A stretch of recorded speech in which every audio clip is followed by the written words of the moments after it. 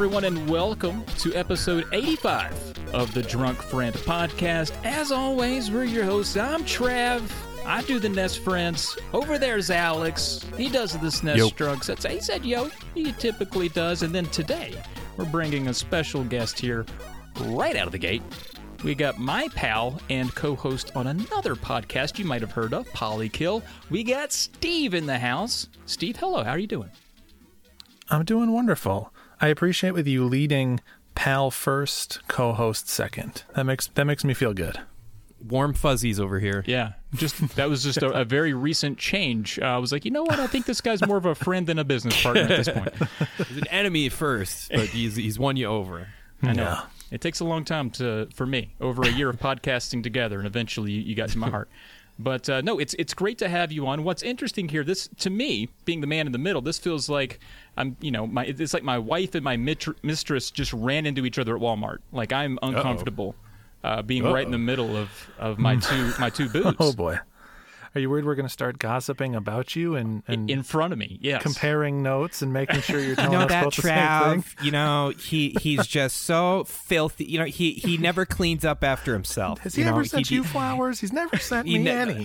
The last time he got flowers was after an argument. Okay, Yeah, well, that's and true. God. Tell me twice. It's the flowers are nice. Don't get me wrong, but I'm so sick of only getting flowers when he feels like he has to send them to me. I don't know where that voice came from. I liked it though. It was very good.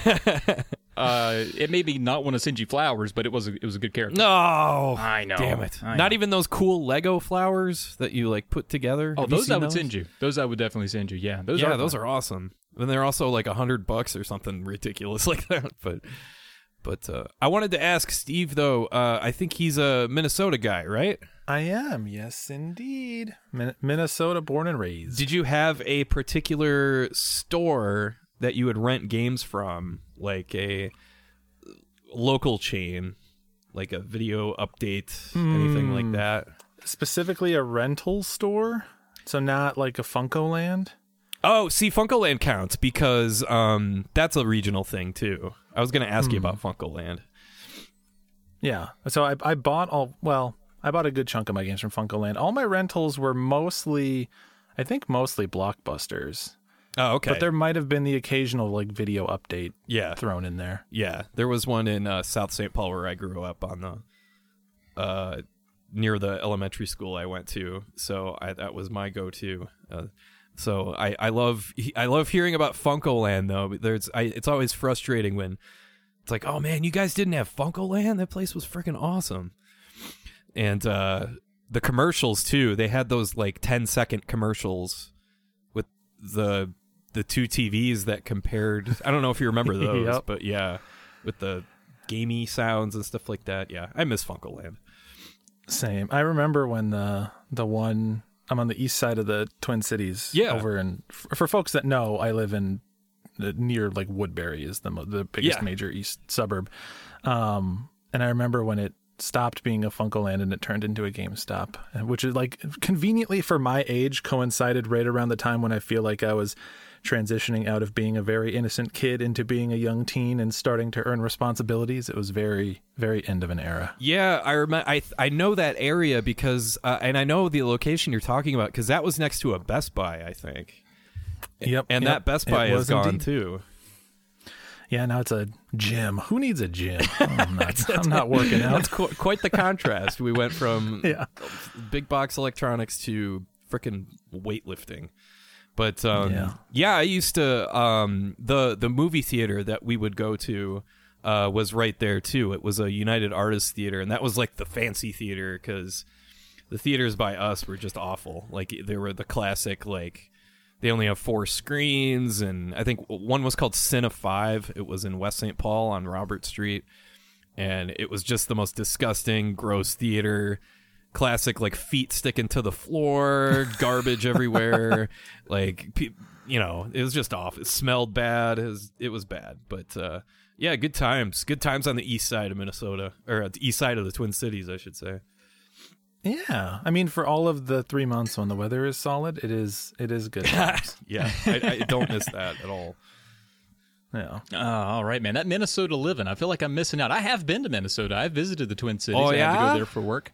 Oh, yeah, I Cool. did go there. I went there in the late fall one year, hit up a number of game stores there, and it was decent. Oh, Had a good time out there. yeah. Oh, you got to go out on the boat and, you get some Out on the walleye. lake. Oh. Out on the lake, Take it up to Vermilion. Vermilion. Oh, Mille Lacs. If you know Mille Lacs, I know a friend up there. You go up by Walker, go to Cass Lake, up by the lodge. That's where you got to go.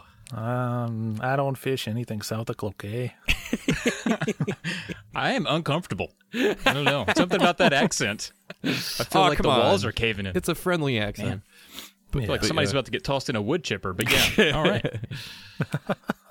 No, that's good stuff. All right, well, this is the part of the show where we kind of talk about some of the stuff that we've made recently.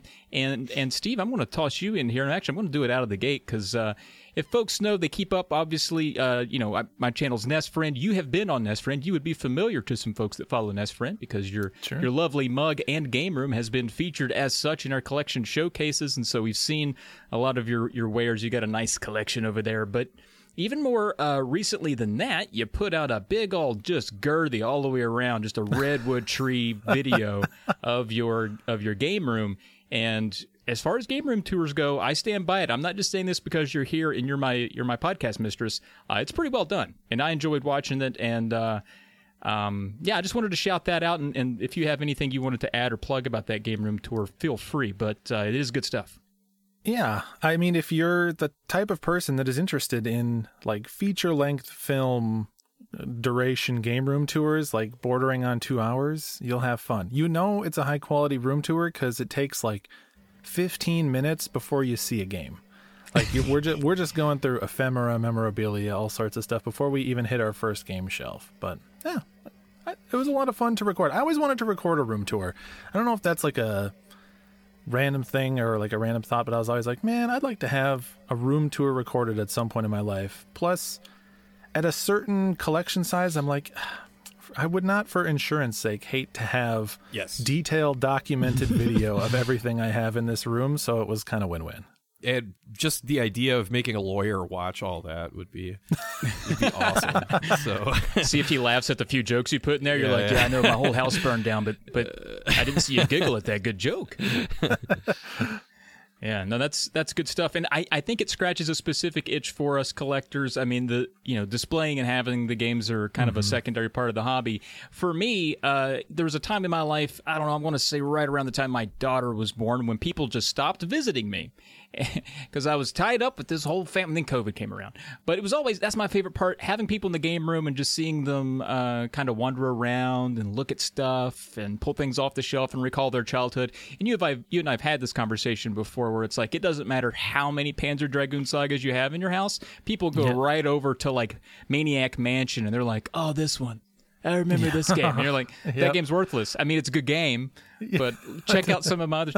But I think a game room tour scratches that itch where you're leading someone through your special place. I don't know. I get it. I totally get it. I actually had that happen to me when I first moved to Albuquerque. I had all my stuff set up. It was within the first week of living in this really awful apartment. And the maintenance guy had to come in. He was a little bit younger than me, and he saw my games. He's like, oh, man, check out these Super Nintendo. This is awesome. And then, of course, I'm like, oh, is he going to look at Earthbound? Is he going to look at, Chrono Trigger or something, neat or somewhat valuable or quote unquote rare? No, he goes, oh, you have Donkey Kong Country. Oh, man. I remember that game. It's like, yeah. Oh, my God. Most people do. That's a universal experience. We just, like a month ago, maybe a little more, we had a very minor flood in our basement. We were trying to figure out what it was. We didn't know. We thought it was water heater related, but it was like overnight there had been flooding, and then by the time we got there, it was no longer flooding, and we couldn't figure out the source. So we had a plumber come out, and he was just like basically like scouring all around in our basement trying to figure out where this could have been coming from. And I was working at the time, and I actually work out of the game room because that's just the only computer desk that I have. And I like left the door cracked open when I went to let him in, and he's walking by, and he like I think a cat came into the office and it knocked the door open so he could see into the entire game room, and his jaw hits the floor. He's like, "Wow, you like video games, don't you?" And I'm like, "Yeah, yep, I do." And he goes, "You got Contra in there?" I was like, believe it or not, buddy, I got your Contra for you. Yeah. It's always the same games. It's always Contra. It's always Maniac Mansion's another good one. One of those like AAA titles from like Konami or Capcom and stuff like that, like Bionic Commando, stuff like that. Tecmo Bowl's a big one. Tecmo Bowl, of course. Yep. Yeah, the dads love that. They love that Tecmo Bowl. So true. As far as NES Friend and SNES Drunk, Alex, you've had a pretty interesting week. You had a video come out that's a little atypical from your standard reviews. You had the rigged rentals, which I thought was a great idea. It wasn't your idea, so you don't get credit for it, but it was a good video. Oh, thanks. The video, the idea actually came from the infamous Stas Drunk, who we've some people may know who he is by name only, but he is the weirdo that made a John Stossel parody of SNES Drunk and made it about like economics somehow. It's hard to explain. But it's really, really funny because he sounds just like him. He talks just like him somehow. It's one of the most strange, obscure, yet weirdly specific niche comedy things I've ever seen. It might be the most obscure niche comedy thing ever. Like it's absurd. But it was his idea, and I just really wanted to walk through the experience of it's Friday night, your homework's not done, but who cares?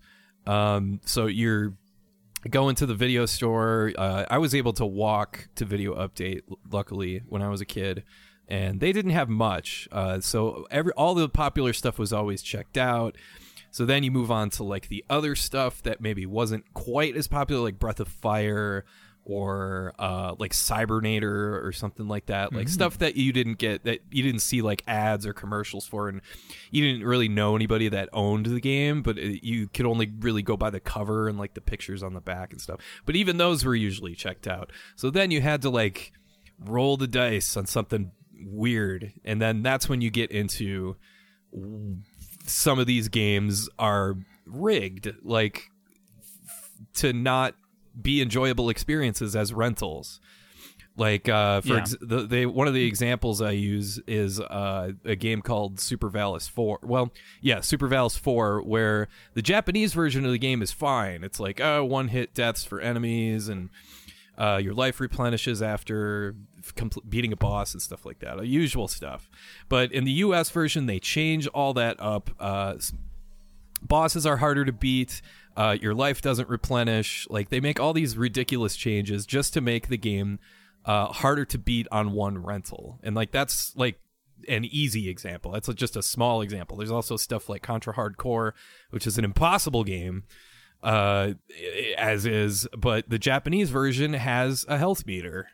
It's like, wow, that would have been nice to have, but yeah, they put the Konami's American division put the kibosh on that. So yeah, that's basically what it was about. And somebody mentioned a really good one in the comments that fits the criteria perfectly, and I wish I had thought of it. It was for Jurassic Park for Super Nintendo, because that game is a top-down adventure game where, you explore, you find dinosaur eggs, you blow stuff up, and whatever. There's no save system. There's not even a password system. That's right. So yeah, you could play this game like all weekend, for like 10, 12 hours, however long, and still not beat it. There's no way you can do that. So there's no save system. So you were screwed. So yeah, that's totally rigged. Rigged. That's why they want you to buy the thing. So yeah, it's I thought that was a fun topic to get into. But then also way more exciting than that. I was lucky enough to get, this is going to post on Friday, right? So I'm going to get a video that's actually going to we're recording on Wednesday, but it's going going to post tomorrow. It is a long play of Teenage Mutant Ninja Turtles Shredder's Revenge, which is actually releasing tomorrow. Yeah, I got a reviewer copy for it. And I played it with my girlfriend for about an hour. Got about through the 6th level, I want to say, into the 7th level. And it's everything you would hope it would be. It's awesome. I have to be careful because the contract thing I agreed to says I am not allowed to discuss the game before it's released. So hopefully nobody else is listening to this right now, but and nobody will listen to this until Friday. But yeah, it is a lot of fun. I can only imagine how much fun it is with 6 players. It's got to be just batshit crazy. But even with 2 players, it's pretty fun. It's not like Streets of Rage 4. Where it gets into the mechanics and stuff like that of beat 'em ups and move sets and different characters and stuff like that. It's not like that. It's way more straightforward of a beat 'em up. It's a lot like Turtles in Time. It's like it greatly expands the world of Turtles in Time and expands the vibe that game creates. So yeah, that game is such a blast. And what I'm most excited about it is that the online functionality, it doesn't work for me yet because I don't think the servers are online yet, but there's a world map in between levels, and you have the functionality of not only going back to the main menu and switching characters anytime you want, but you can also access I want to play this one by myself, or I want to play this one couch co-op right now. Let's go to this level and play this one online. Let's go to this one and play this one online. Let's set up a party. Let's do this. It's very flexible in how you can do, how you can set games up and how you want to play multiplayer. The thing is, though, that I've read that it will only be cross-functional between PC, Windows, and Xbox for now. So if you have it on Switch and if you have it on PlayStation, though, you're kind of on an island for each of those, unfortunately, for now. It is a blast. It is funny. You're going to laugh out loud when you play this one. There's a lot of laughs. Oh, that's good news. Yeah, and the music is awesome. There's a freaking Wu-Tang song in this game made by Raekwon. It's a new song, too, I think. It's Raekwon and Ghostface Killer. Yeah, it's like, man, they're going all out with this, but yeah, it's pretty awesome. It's I really had a lot of fun, and I'm gonna probably finish the game after I'm done talking to you guys. All right. Well, we'll try not to keep you too long, but gosh dang, that sounds awesome. I'm so happy, Cowabunga. I'm so happy to hear that they someone was taking good care of my nostalgia like that, because it's not always taken well care of. It's usually a cash in, and this seems like it was made by some passionate people. Yeah, and I just love it. Yeah, I love it. I think that's the best way to put it, is that it's very obvious that it was made by not only fans of the original video games, and by video games I mean like the arcade beat 'em up and Turtles in Time, but also big fans of the original cartoon, like the art style and the color palette. Or like Rocksteady and Bebop look exactly like, and Shredder, like they all look like they should, basically. And the animation is amazing. The pixel art is just so crisp. The music is great. It fits. So yeah, it's a blast. I'm so jealous you got to play it, but congrats for, this is the first sort of endorsement that you've taken advantage of, and I don't blame you for taking this one, but congrats on that. This is a great opportunity. Yeah, I've gotten offers before, but it's usually for like, hey, here's my, Atari 2600 game that I made in a week. Can you? I'll give you $20 if you want to do a video on it. And it's like, no, I'm sorry, I can't do that. But yeah, this I was very surprised to see the email I got. I was like, hey, you want a review copy? And I was like, hell yeah. So dude, that's so cool.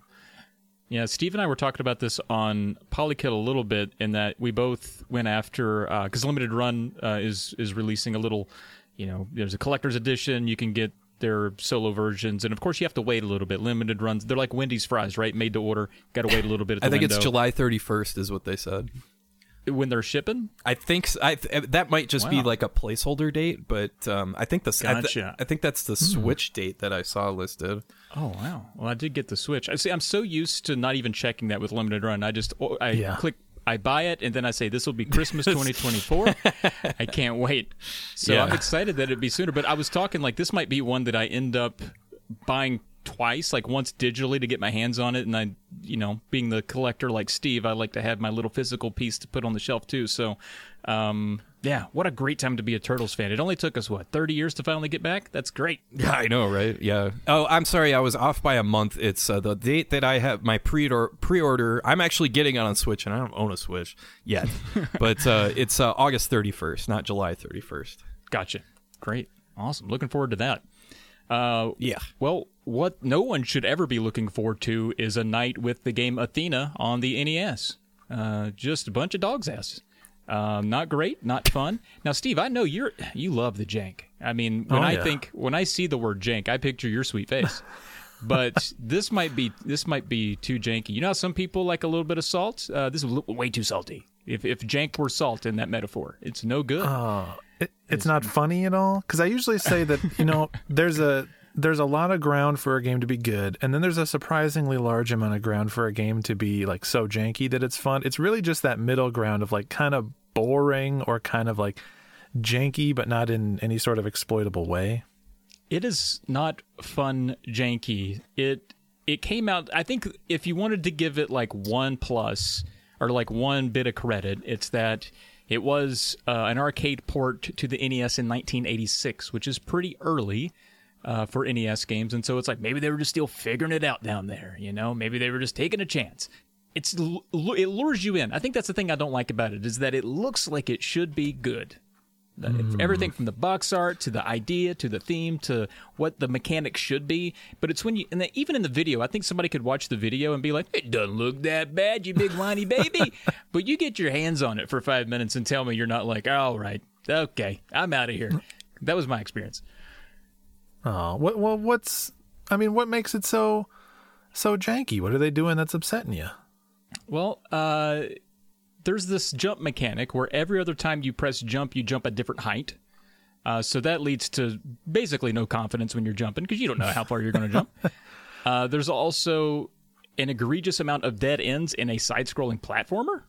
Oh, and you can't go back. And so there's these areas where you can fall into a hole like in Mario, and you're like, oh, I died. I'll just start the level over. But in Athena, it's like, nope, there's just more level down here. But it may also be a 10-minute loss for you because by the time you fight your way to the end of wherever you fell, you can't go backward because you were in a dead end cave. A game that wastes your time that egregiously is the wrong kind of jank. I know. And it has some things like you're like, oh, this was a good idea. I wish they would have done that a little bit better. But they have like, you power up weapons and that kind of thing. Like it has some neat little ideas that not a lot of NES games had in 1986. Because at that point, you're just coming off a lot of black box arcade ports that are very simplistic. And so this seems like it would have been fun. And this is why this game is everywhere. Everyone has a copy of Athena. It's very common. At least I think it is. But I'm sure everyone that had it still to this day very disappointed. And I was so happy. Normally, and I'm sure Alex can attest to this, but if there's a lot of games that come into your life already highly scrutinized and hated. Like Bill Laimbeer's Combat Basketball. Ain't nobody liking that game. Alex could do a video on that game, be like, this game is dog shit, and everyone's like, amen, brother. But then you pick something like Athena that's like middle of the road. Like, I've never heard anybody talk about this game. If I go in and be like, this game is trash, somebody's coming out of the woodwork to defend it and being like, you know what? My grandma had this game. We played it together. It's not that bad.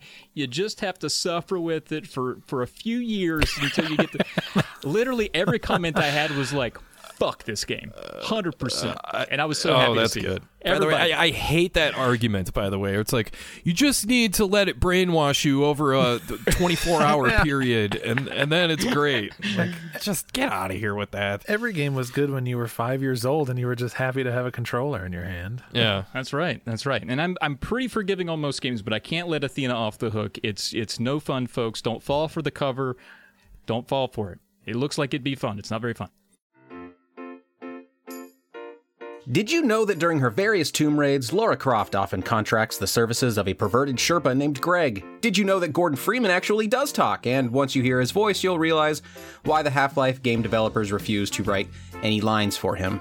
Video games aren't always great at telling compelling stories. That's where the podcast Tales of the Lesser Medium comes in. Each season, me and my co-host Travis, we drive you through gaming's most absurd narratives, picking up every rejected character and hitting every plot hole along the way. Search Tales of the Lesser Medium on your podcast app of choice and get ready to laugh at your favorite video games with me, Travis, Greg the Pervert, annoying Gordon Freeman, Barry, the Resident Evil gun dumper, and so many more wacky characters.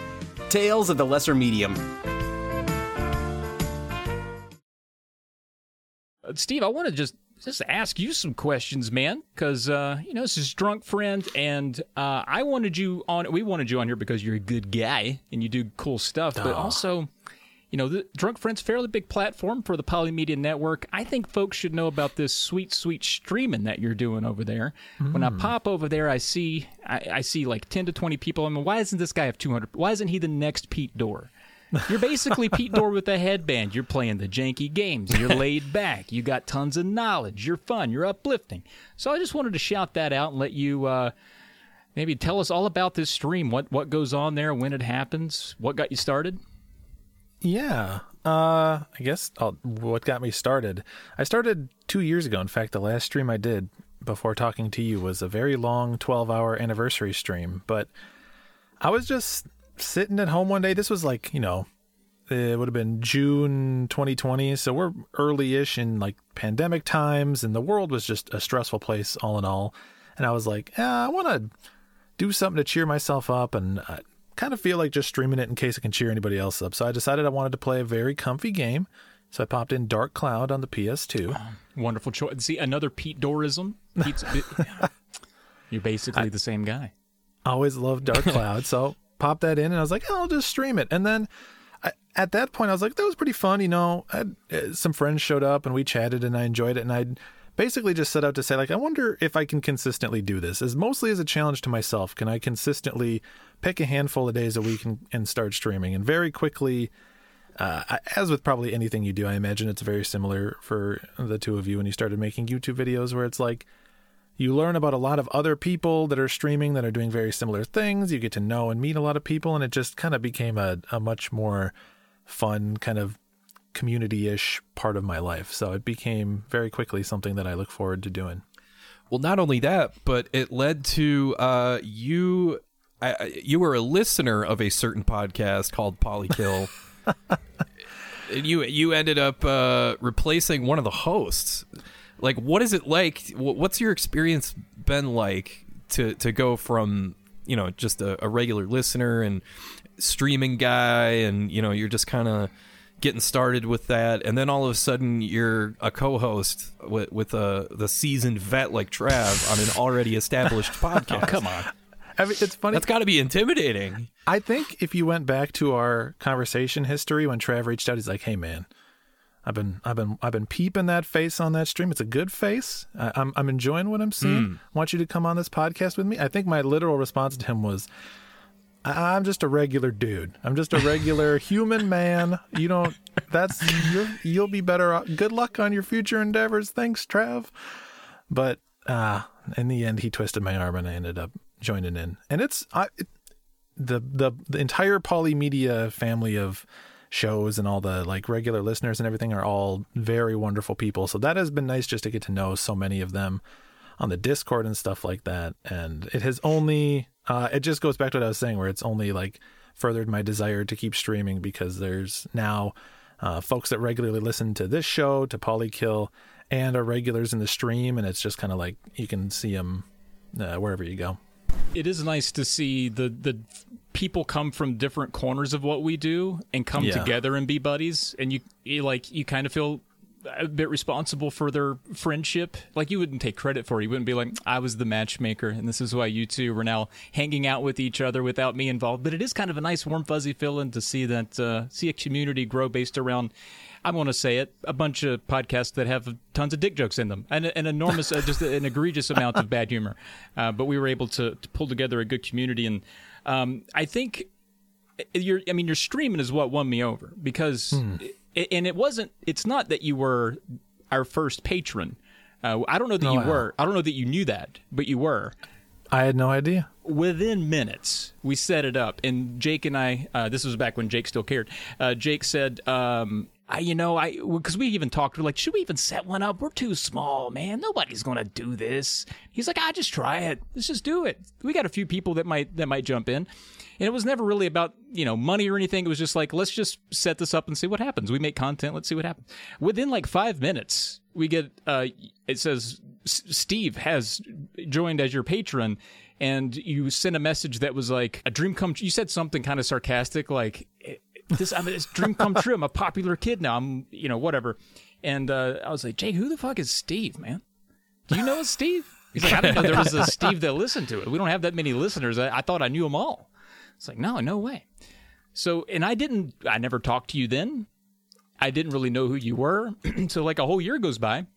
You drop in our self-promotion area of our Discord and you say, hey, man, I'm out here streaming some games. I was like, let's check on this weirdo. This guy who loves us so much, he's the first patron and then never interacts with us ever again. And I was like, wow, this guy's pretty good. He's got me chuckling. He's well-spoken. Playing some of these, playing Dark Cloud, which won me over immediately. So, I mean, you had a lot going for you there. But yeah, I think asking you to step into the middle of a podcast that had almost 200 episodes, I mean, good on you for jumping in there, man, because I think it's been really solid since. It's honestly almost a different show in flavor, but still plugging along. So I appreciate it. I think a lot of people think that way too.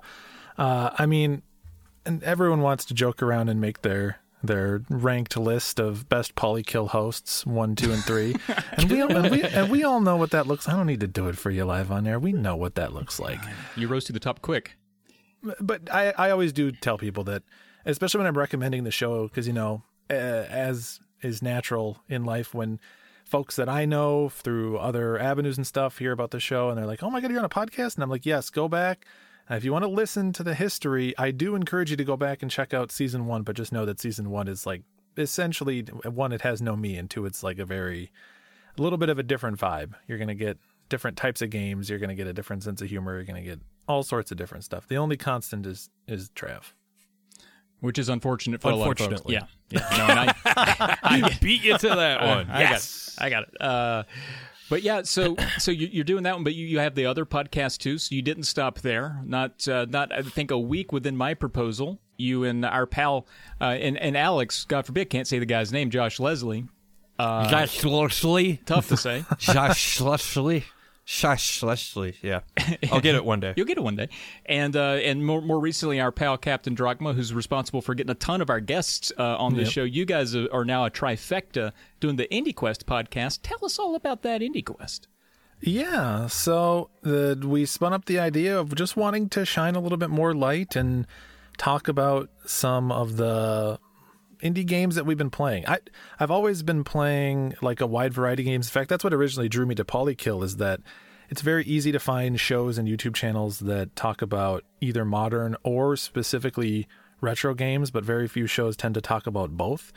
And I was excited to sort of like be around other folks that were doing that same type of thing. But one of the things that was a little bit underserved is that when modern stuff got talked about, it felt like it was usually mostly AAAs, your Far Cry and whatnot, and not as much love for the indie video games. And so just as an opportunity to, talk those up a little bit, and as a good opportunity for myself to play more of those, we started up a podcast called IndieQuest. And in every episode, we dive into usually 2 or 3 different indie games. We give you kind of an overview of it, and what type of game it is, how it plays, and then we slot it onto what we call the quest log, which is really a very arbitrary rating mechanism of, is this game very good or very, very good? Because we have kind of a standing rule that we don't bring games to the show that we don't already enjoy. So as soon as we start talking about it, it's a recommendation, it's something that we have thought was worth checking out, and then it's just kind of a arbitrary way to sort our thoughts at the end of the show. But it's already curated, in other words, so that makes it, you respect the viewers' time in that sense. You're not going to spend a lot of time talking about Athena. Yeah, thank God. Well, I don't know if I'm respecting anyone's time, because I definitely have a reputation of just liking basically every video game. Like, I'm often critiqued for having no taste, and maybe that's why I enjoy janky games too. But I do try to bring the indie picks that I think other folks will connect with in some way. What's the most recent one that stuck out to you that was a good time? Or else I'll ask, what was the one that surprised you? Like, maybe you didn't think you'd like it as much as you did, and it ended up being really good. Recent indie game. Easy one. So we just recently had on the developer of a game, speaking of our buddy Captain Drachma. That's right. He nudged me in the direction of a game called Archvale, which yes. To be honest, he had recommended me before, and as I often do, I was like, yeah, that's nice. Thank you for the recommendation. I'm going to go back to playing what I want to now. But he managed to get the developer on so we could bring him in and interview him. And so I was like, all right, well, I guess I probably should play this guy's game if I'm going to end up actually talking to him.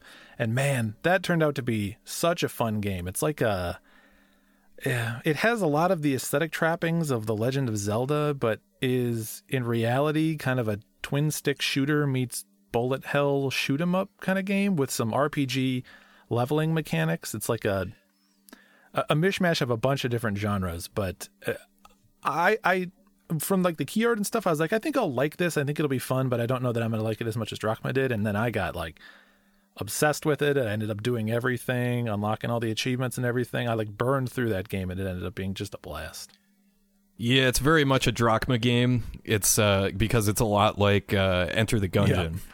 Yeah. So there's a lot of dodging. There's a lot of there's thousands of bullets on screen at once.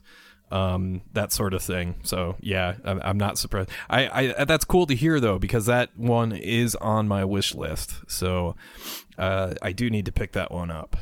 Yeah, very fun. And I think if anyone out there does like Enter the Gungeon, this is similar, but it's also not a roguelike. Even though it looks like one, it is like an actual A to B, beginning to end kind of game, which I don't dislike roguelikes, but I tend to prefer like just a more naturally built game. So don't get deceived by it as if you look up video and it looks like it would be a roguelike. It's not. Right on. The interview was great too. You guys did a really good job with that. I'm not going to say it's the to the credit of the guests that it just so happened to be your best episode and that the three of you alone are terrible, but it did end up being a great episode in the Indie Quest catalog. Are you guys looking forward to doing potentially some more interviews with indie developers now that the only one you've got under the belt ended up being a home run? Other than you interviewed the guy that made Locke as well. And we interviewed a guy for a game that has yet to come out called Whisker Squadron once in the past before, too. He's also the developer of an indie game called Race the Sun, if folks are familiar with that. But yeah, no names to announce, but we definitely want to bring on more developers and talk to them. It's always, especially in the case of IDOS, who's the developer we brought on, it's always a good time when they're so enthusiastic and passionate and just excited to share their game. But that won't end up being every episode. We do a nice mix, right? Sometimes we do those traditional episodes I talked about. Sometimes we have a developer interview. Sometimes we do like a music-themed episode where we're basically just doing like a low-key radio show introducing music tracks from indie games. So we try to mix it up. Yeah, it's very well done. Good job out there. All right. I think that's enough exalting. I think everybody gets it. You're a pretty cool guy. They should check out your streams. Definitely check out all your podcasts, especially the ones that I'm on. Polykill would be that one. And they should recognize your voice. You've been piped into this podcast a few times over the last year or so with the promos for Polykill, so you should at least sound familiar to some folks if they didn't listen to Polykill. So let's move on to some emails. And the one right out of the gate here is, I want to say it's pretty intense. Pretty intense email here. It says, question for the podcast. Just a real simple title. Kind of lures you in that it's going to just be a real simple question. Guess what? It's not. This is from Reagan. They say, howdy, Nest friend and SNES drunk. And they would have said you too. They would have said Blink, but they didn't know. Aw. Yeah, they say, I occasionally listen to you folks while on long road trips or coding for work, and I've been enjoying the show ever since I started listening back in 2020. I would give a long paragraph of thanks, appreciation, and admiration for your content, but I wouldn't want it to seem like I'm trying to butter y'all's biscuits or anything, which, by the way, Reagan, totally fine to do. Please go ahead. Yeah, I like a lot of butter, especially on biscuits. Please, I mean, even if you just want to put it in parentheses and say, "Hey, this is all of my buttered biscuits," you don't have to read this out on the show. I'll give you my address, and if you give me some homemade, I love homemade biscuits and butter. Oh, you're talking real buttered biscuits? Yeah, that's. Yes, that's what I'm talking about. Gotcha. I don't know if those will FedEx well, Give but me do food. try it. Yeah, absolutely. Anyway, back to the email here. Reagan says, "Just know you two are wonderful and make fun and informative content. Thank you so much." They say, "I have one question I'd like to hear y'all's thoughts on. I recently got into Commodore 64 software and games by buying the C64 Mini. Wish I could have gotten a Maxi with the full keyboard, but that's not on sale anywhere in North America. And installed an IDE for developing programs for Commodore computers called CBM PRG Studio. Okay. I'm having a blast playing games that were popular a decade before I was born and learning how they worked. Helps make programming fun again for me as a web developer. What are your experiences with Commodore 64 games and retro PC gaming in general?" And they close out the email here with, "I originally had 2 questions, but wanted to stay light for this email in case you have an episode topic you want to spend more time on. Perhaps I'll send another question your way soon. Happy podcasting and happy gaming, Reagan, a.k.a. Remnant Cult." And thank you, Reagan, for the kind email. And feel free to load those emails up with questions. We won't slow down. We'll pass it around here. Alex, do you have any experience with the Commodore 64? Kind of, in a roundabout way. One of my favorite kinds of videos to do are, I titled them Good Games in Unexpected Places. And by that, I mean like just games that you wouldn't expect, especially the types of games that you wouldn't expect on like Atari Lynx, Panasonic 3DO, the Amiga, the Atari ST. So I put the Commodore 64 kind of in that category. I know the Amiga and Atari ST are a bit more advanced than the Commodore, so I don't have too much with the Commodore itself. But in terms of like retro PC gaming, it's stuff like that. By the way, any sort of mention of the Amiga or the ZX Spectrum or any of that stuff that was popular overseas will earn you a deluge of comments from those people and lots of, well, actually, the Amiga version is much better. And, the Amiga fans are insane. Yeah. Like that is one of the most random things I learned about this whole YouTube channel experience. But I remember there's a game called Rough and Tumble on Amiga that is it's like a Contra style game, and it's actually like, wow, I'll be damned, this is pretty damn good. And so there's stuff like that pops up every once in a while. I do remember there was, I have to look it up. I've got it pulled up here. Below the Root is what it's called. It's it's hard to describe, but it's kind of an adventure game, a side-scrolling adventure game. It's very Commodore. I don't remember a whole lot about it off the top of my head. I just remember the name, and I remember really being surprised by it. Oh, I'm looking at it now. It looks like a first grader tried to draw Rambo from NES. I'm also looking it up in the box art for I don't know which version this is, if it's the Amiga version or what, but it looks like the cover of a Tolkien novel. Like, I was going to say the exact thing. If this is Fellowship of the Ring, I would believe you. So, oh yeah, it's got that snooty looking font, yeah, and everything is bracketed, and there's like a fancy border and the fantasy artwork and stuff like that. Yeah, that's pretty much. And then you play the game, and it looks like Trav said, a first grader tried to draw Rambo. So yeah, the artwork on the cover is definitely doing the heavy lifting there. But it's a surprisingly good game. It's I'd have to revisit it to like actually talk about it, but I just remember liking it. Interesting. Steve, Commodore 64 history, or what's your retro PC gaming experience?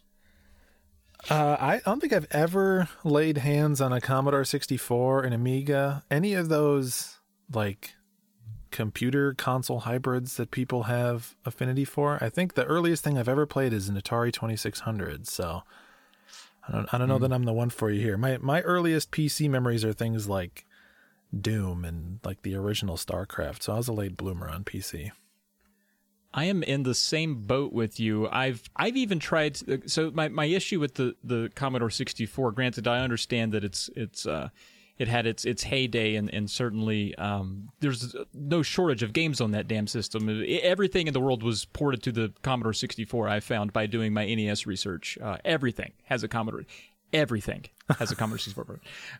So there's like 5,000 games for it, but I've tried to like emulate some, like using like a Mister or just try, and it's not a good sign when even in emulation I can't figure out how to get a game to start. And so I'm also not the person for C64. I'm like, I'm waiting. Why do I have to wait when it's emulated? Just boot on up. A lot of that stuff you can play on like archive.org and just use keyboard, mouse. Not even mouse, just keyboard. So I need to do it. The emulation on that site is pretty good. Good to know. Yeah, man. Because I understand there were steps involved, but gosh dang. It's layers just to get into a game. And then you get into the game and you're like, oh, this is my reward, this game? Okay. All right. Yeah. But I do love the box art for the Commodore 64. They, like you said, did a lot of the heavy lifting back then. All right. I guess that... So I got this next email then? Yeah, go for it. We got Michael Wilson saying, question, work remote or work in office? Hey guys, thanks for reading this email. If you had to choose between working remote or going to an office for the rest of your work life, which would you choose? I know there's benefits to having the option for both, but I wanted to make this question tricky. Thank you, Wilson. Mm-hmm. And I recently made this choice. I work from home. I don't go into the office like at all anymore. I mean, I have, and in fact, I might have to go tomorrow, but funny this email gets brought up now, but yeah, I would much rather work at home just because I like having my dogs around. Mm-hmm. I like being able to get up from my desk and just walk down to the kitchen and make a peanut butter and jelly sandwich. And instead of like, being bored at work in the office and having to spend like $1.50 on a bag of chips from the vending machine, like that's advantage number one right there. Number two is it's just more comfortable. I feel like I'm trapped at my desk if I'm working in the office. I don't know about you guys. Because it's like, okay, if I get up, I'm going to run into the Cowboys fan, and he's going to, like, breathlessly tell me about their freaking sixth-string wide receiver. Then I'm going to run into this person, and they're going to ask me about, I don't know, gardening or something. And it's just like, I just want to, get to the bathroom, please. Can you just let me go? But, yeah. Now, the people I work with are very nice, but I just don't. I would rather stick to work stuff with those people. But yeah, I work from home. What about you guys? Well, I was going to say it's probably easier to chip away at some SNES Drunk content when you don't feel like you have people knows. Yeah, I understand that completely. I also now work 100% remote. I don't even have the option for an office because my current company is 100% online. I am getting a new job next month, and that one will also be 100% remote. Although I think they have an office, but it's nowhere near me, so I'm not expected to go in. But there are a couple things I do miss about having an office. One is that, and I guess it just depends on the way your home is laid out, but I do kind of feel trapped in this room. This is where I podcast, and I work here all day, and it's my personal PC, so if I wanted to play PC games, I'm in here. So I spend a lot of time in one room and don't get up, so I kind of feel like I'm melting into the carpet in here a little bit. So at least having an office, I got fresh air sometimes. There were days earlier this year I realized, or like weeks, so I was like, man, it's Thursday. I haven't gone outside since Saturday? Holy shit. So, and Alex has dogs, so he has to go outside sometimes, I guess. But us cat people, we don't got to do it, So, so I never had to worry about it. But so now I have to make a conscious effort to remind myself to actually go get fresh air, which is new and different. When I had an office and commuted to work, the place where I used to go run was close to where I work. There's nowhere near where I live, and so I actually exercise less when I'm at home. It's not as easy of a commute just to go do it. So there's some adjustments that I didn't realize, or some sacrifices I didn't realize I'd have to make to do it. But overall, I like it better. I save a ton of money on gas. Gas prices aren't great right now. I save a ton of money on food. I save a ton of money on soap. I'm only showering once every 2 weeks, tops. I I just wear a hat mainly and smell bad. So, I mean, there's some pluses. There are some pluses. I wear pajama pants like all day, every day. Right? There you go. Yeah. I was going to ask, before I give you my answer, how long did the two of you go, like, pretending like you had to care about your appearance, like wearing work-adjacent clothing before you just finally gave it up and you're like, no, it's just hell no. pajama pants and a Metallica t-shirt. I do not care. I mean, I'll clean up if I have to, you know, that's fine. In fact, I just did the other day. I'm so proud of myself for doing that. Wore a collared shirt and everything. But, yeah, it's, but yeah, what I like the best is that I don't have to be in a hurry in the morning. Oh, yeah. Like, I can just make my coffee. I can, you know, I go outside and water the plants. I can just take it easy. I'm not rushing through this morning routine where I have to, you know, get rid of my neck beard, do all this other like, you know, stuff, and I can just be a slob and be at my desk. Like that's cool. But no, it's okay to be a slob sometimes. It's not okay to stay a slob, in my opinion. I do think you need to get your ass in the shower, Trav. I was joking. I showered. What day is it? Yeah, I showered. Not too many days. Like Lebowski when he first meets Mr. Lebowski. Is this, what day is it? You out looking for a job with clothes like that on a weekday? Is this a weekday? What day is it? Yeah, pretty much. Anyway, pretty much. Steve, what are your thoughts? I think I'm in line generally. I prefer working from home over going into the office by a pretty wide margin. The biggest thing for me is getting the like 2 hours of my life back, the not driving an hour there in traffic and then an hour back in traffic.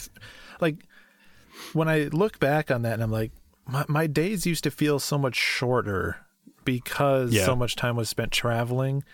And then you get home, and then you kind of have to, like, right away, you have to start thinking about and making dinner. And then by the time you get all that wrapped down, you're like, well, I've got, like, 2 hours to do something before I should really get to bed so I can wake up to do the commute again. So I very much prefer working from home, even though, like you said, Trav, I run into the same type of issue where I work out of this room, and then I also stream out of this room. So there are some days where if I don't consciously make the decision, I'll sit in this same chair and compress my spine for 17 hours in a row, only stopping to like run upstairs and heat up some leftovers or something. But I that said, I wouldn't trade it all going back to the office, because the only real thing I miss about going in is so I work at the university, or at a university, and they have a very like spread out campus. And so when I would need to go to meetings and meet with other people, a lot of times that meant walking across campus, which would be like a 15-minute nice sunny walk in like a beautiful, well-maintained campus, which was like a nice little mental reset and just like a good opportunity to get paid for relaxing for a little bit. And then now that's gone. And these days, depending on the day and the circumstance, it can be like Zoom call to Zoom call to Zoom call without even enough time to run to the bathroom. Yep. That's a good point. One thing that changed with our meeting cultures are that everything kind of is expected to be very on time. The start and end times for a Zoom call are expected. You're supposed to be there the whole time. There's no like, hey, I got to be at a meeting elsewhere. I got to leave this early. It's like, no, we know you're in your house. You got nowhere to go. You just sit right there. Yeah, just sit down and listen to us talk. The car point is excellent. Yeah, that is a big deal, especially with how terrible people drive in Albuquerque, because there's not as much traffic here. So people have that much more space to drive diagonally down the highway, 78 miles an hour in a 45 zone. So it's... I don't miss that at all. And plus, it's a lot less wear and tear in your car, so you're saving tons of money. You're not paying $50 for gas, and... yeah, it's that's a huge part of it too. Yeah, I think there's also a weird psychological thing for me. I don't know if this is true for everyone, but when I did work in an office, I mean, if you have an office job where you're at a computer a lot of the time, there are times where you're going to be doing a little bit of goofing, right? You're going to be looking at YouTube for a minute, taking a break, doom scroll through Twitter or Reddit or whatever, maybe even write up a little script for your video projects and whatever else. For some reason, though, when I was in my office, I felt less guilty about it because I'm like, I'm here. If people need me, I'm here, and I'm visibly doing other work on this other monitor. I'm just taking a little break. But when I'm at home and I do a little bit of goofing, I feel more guilty because it's like, less so now, but very early in the pandemic when I was getting used to it, it was like I assumed they thought because I was home, I was just dicking around, and I wanted to not ever let that show. Right, just being like very Johnny on the spot and like, no, I've been working all day long. I didn't one time watch 4 SNES Trunks in a row. It didn't happen here. No, sir. So that's a weird thing because you do have to take breaks, and it's, this network wouldn't stand if I couldn't do some shit during my work day. I mean, that goes without saying. So there is a little bit of like, I don't know how this is going to fly at the new job. It'll be fine. I'll be at home. No one can see what I'm doing. But there's this a little thing on my shoulder that's like, you should at least open up an Excel sheet and then close it again. Like, I don't No, as long as I have my email up on one monitor, so I can be like, well, what I'm doing is I'm actively monitoring for any, new pressing emails that come in. Then I don't mind, if YouTube happens to find its way up on the second monitor, so be it. That's right. I mean, I have to rationalize that too. It's like I'm doing my job really well. It's okay. I should reward myself with a little bit of goofing, but there's always that overachiever in all of us, I guess. The Zoom stuff has made things a lot more efficient, but that first 6 months of the pandemic on quarantine, when you had, let's just say, older folks trying to struggle to figure out Zoom.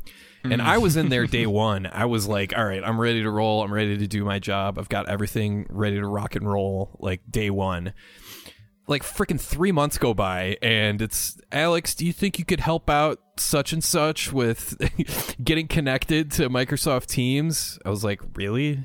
But yeah, but ever since that speed bump got out of the way, it feels like everything is a lot more efficient. Like, we're getting through meetings faster. We're getting work done like 1,000 times, at least to me, with my job. So I appreciate that part of it too.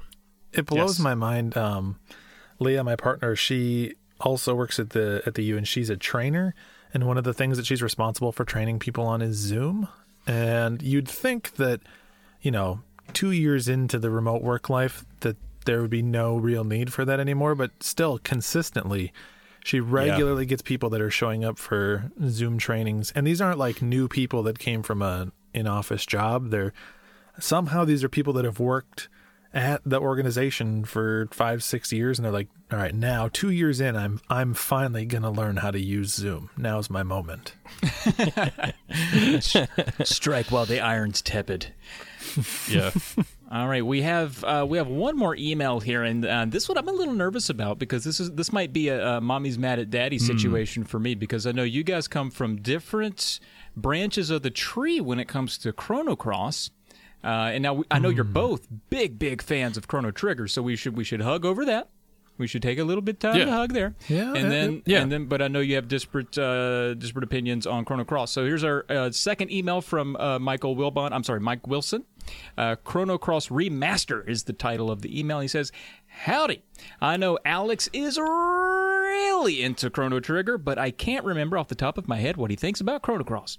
I recently downloaded the game on my PS4, and the worst thing I have to say about it is the slowdown I've been experiencing when I'm in battles or areas with lots of sprites. Unfortunately, that's most of the game, but I don't think it's a deal breaker because the remaster still has a lot to offer. If either of you have played the remaster, I'm eager to know your thoughts. Also, are you drinking anything right now? I want to know.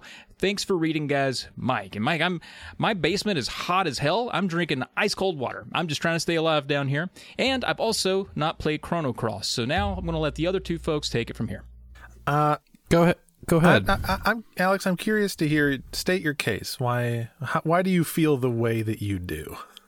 It was advertised as a sequel to Chrono Trigger. It even says on the very back of the case, the long-awaited, much-anticipated sequel, or however it's phrased. I think as a sequel, I don't think it's very good at all, because first of all, there's like 4,000 characters, and I don't care about any of them except for, I don't know, maybe 2.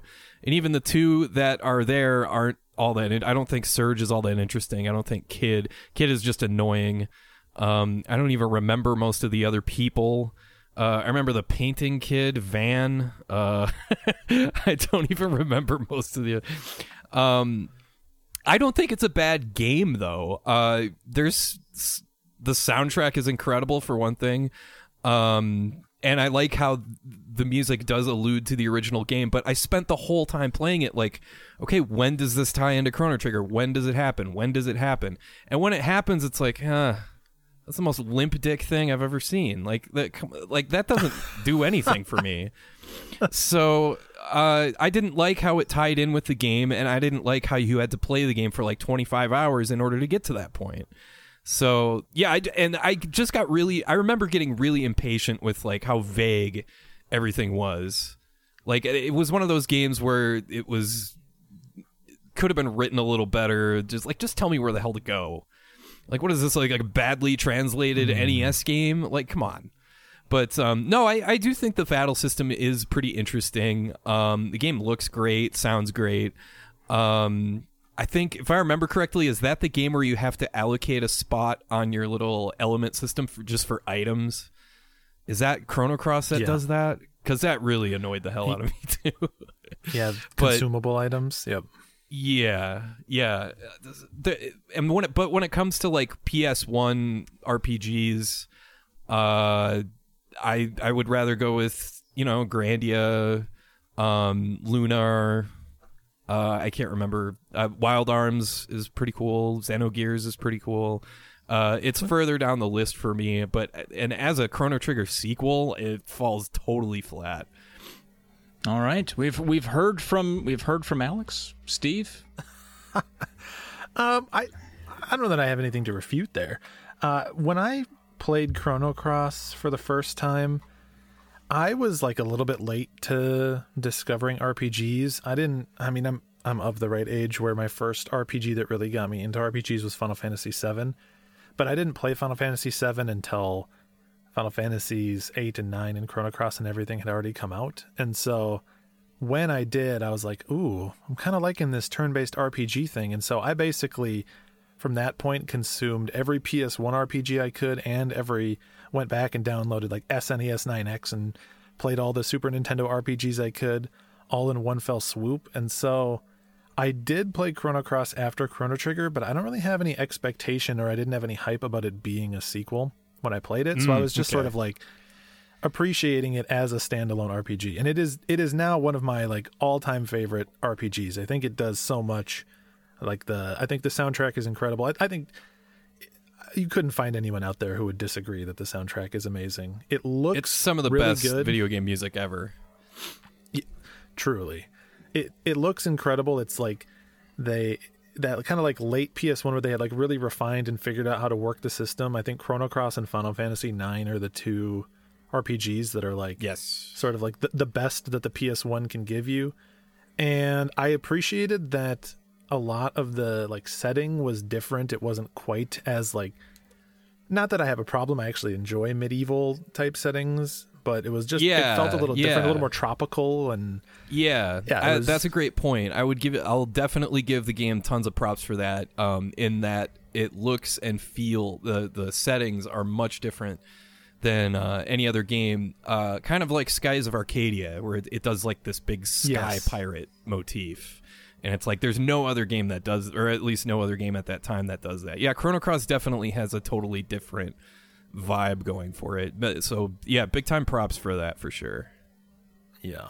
And they do very interesting things with the battle system too. I don't really have an opinion either way on setting the items, but I liked the fact that there was like multiple levels of attacks with different accuracies that you could choose from, and those played into what magic you could cast, and then the like stamina system they had meant that there was kind of a risk reward between, do I want to do a bunch of attacks and magic now, but then I'll be out for a little bit longer.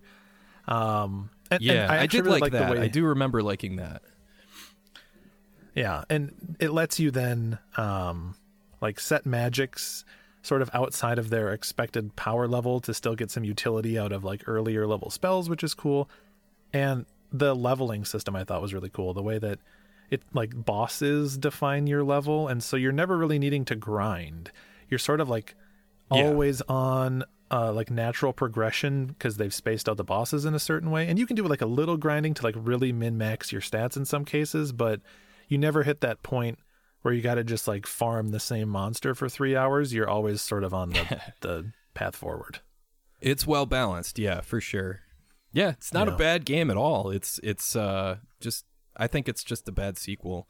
But I can see where you're coming from in that, especially if you started with Final Fantasy and, you think about how all the Final Fantasies are disconnected. They're their own things, just in sequel in name only. Maybe that was the same thing with Chrono Cross to Chrono Trigger. And it's just the Chrono series, and that's just what we're going for. But I went into it, I guess it boils down to like expectations going into it for me, because I was expecting a sequel and I'm just like, what the hell, what's this cat dude, what is all this? So it's not a game I'm gonna go back to anytime soon, but yeah.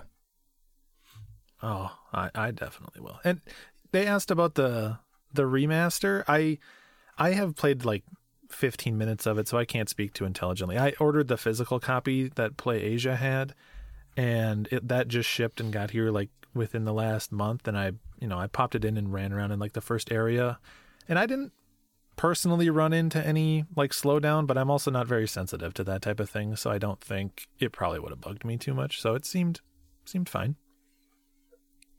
Speaking of which, a friend of the podcast, Super Derek, as we speak right now, is on day 12 of streaming Chrono Cross.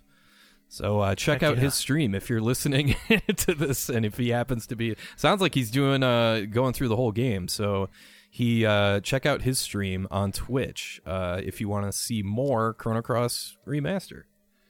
Yeah, he's dedicated. He does like voices for every character and stuff. Yeah, we've raided him a couple times and hung out in his stream for a while because he goes all in on the RPGs. Dude, he's hardcore. Sure. Yeah, and he goes in there. We have we have subsets of categories for the guests that have been on the show, and he fits firmly into our nice list of sexy voiced folks that we've had on here. I could listen to that guy talk. Guria and your Super Derek's and King K. Yeah, it's just some... Not only that, but Super Derek has he's got like the mahogany shelves, and it looks like he has he might as well have a fireplace in his game room. He's like streaming out of an RPG inn or an RPG tavern. That's true. I love it. That's a good way of putting it. He's got like a snifter of brandy next to him, and there's like an old man standing by a chair. You go up and talk to him, and he says the same thing over and over. All right. Well, that was it for emails. We didn't answer. I mean, I answered I'm drinking water. Steve, I've seen you've been turning up. What is that, a big old Frappuccino? What do you got there? It's an iced Americano with a little bit of cream. It is very much my drink. I'm very well known for drinking this very specific beverage on stream because I basically get one every day. Interesting. You'll live forever doing that. That's good. And I mean, I know Mike was looking for some alcoholic beverages, but it's just too hot in this house today for me. Yeah, just water for me, man. This is like my 8th glass of water. I live out in the desert. I need to stay hydrated. That's great. But I did recently. I got a Devil's Backbone summer value pack lately, and I don't know if Devil's Backbone it might be a regional thing. I don't know. But I do enjoy that. So, Mike, I'll shout that out. I don't know. Check out Devil's Backbone. Check out their stuff. All right.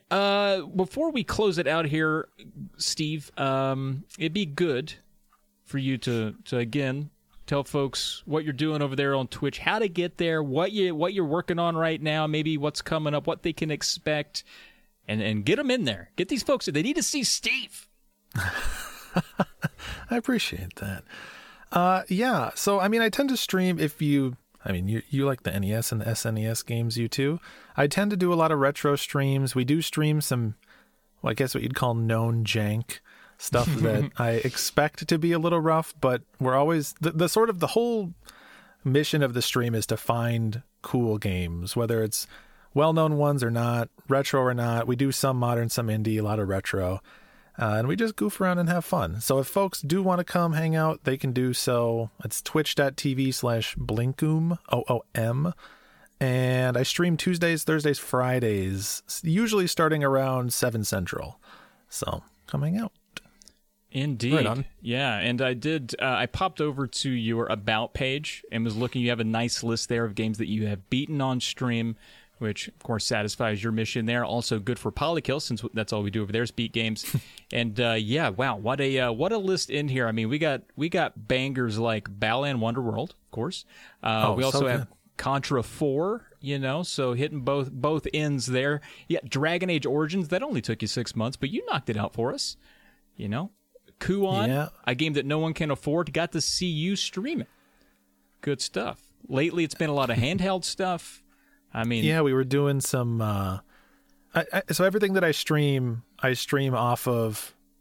I have the real carts or the real discs, and it's streamed off of, real hardware or like in Analog Pocket, something that approximates real hardware. None of it's emulated. And recently we were doing some like Game Boy and Game Gear stuff. So we did Tails Adventure, which was really good. We did Mega Man Extreme 1 and 2, which were surprisingly good ports of the Mega Man X games to Game Boy Color. A lot of fun stuff. Yeah, it's good stuff for sure. Trevor McFur and the Crescent Galaxy, not fun stuff. I loved that so much that we made an emote for my channel out of Trevor McFur. You have Stockholm Syndrome. What in the hell is that? Trevor McFur and the Crescent Galaxy is the best shoot 'em up you've never played. It's an Atari Jaguar game, which tells you a lot about it going in. Oh, very nice. And imagine if, you were like, all right, I want to make a shoot 'em up, but I want to take Star Fox and just kind of crank the furry meter up to 10 or 11. and then I just want it just jank it up a bit for me. Just sprinkle a little jank in there. So it's got a ton of different weapons. It's very funny. It has no music, which is perfect. I mean, whoever likes shoot 'em up music, right? You listen to Musha and you're like, turn the volume down. I don't want to hear any of these tunes.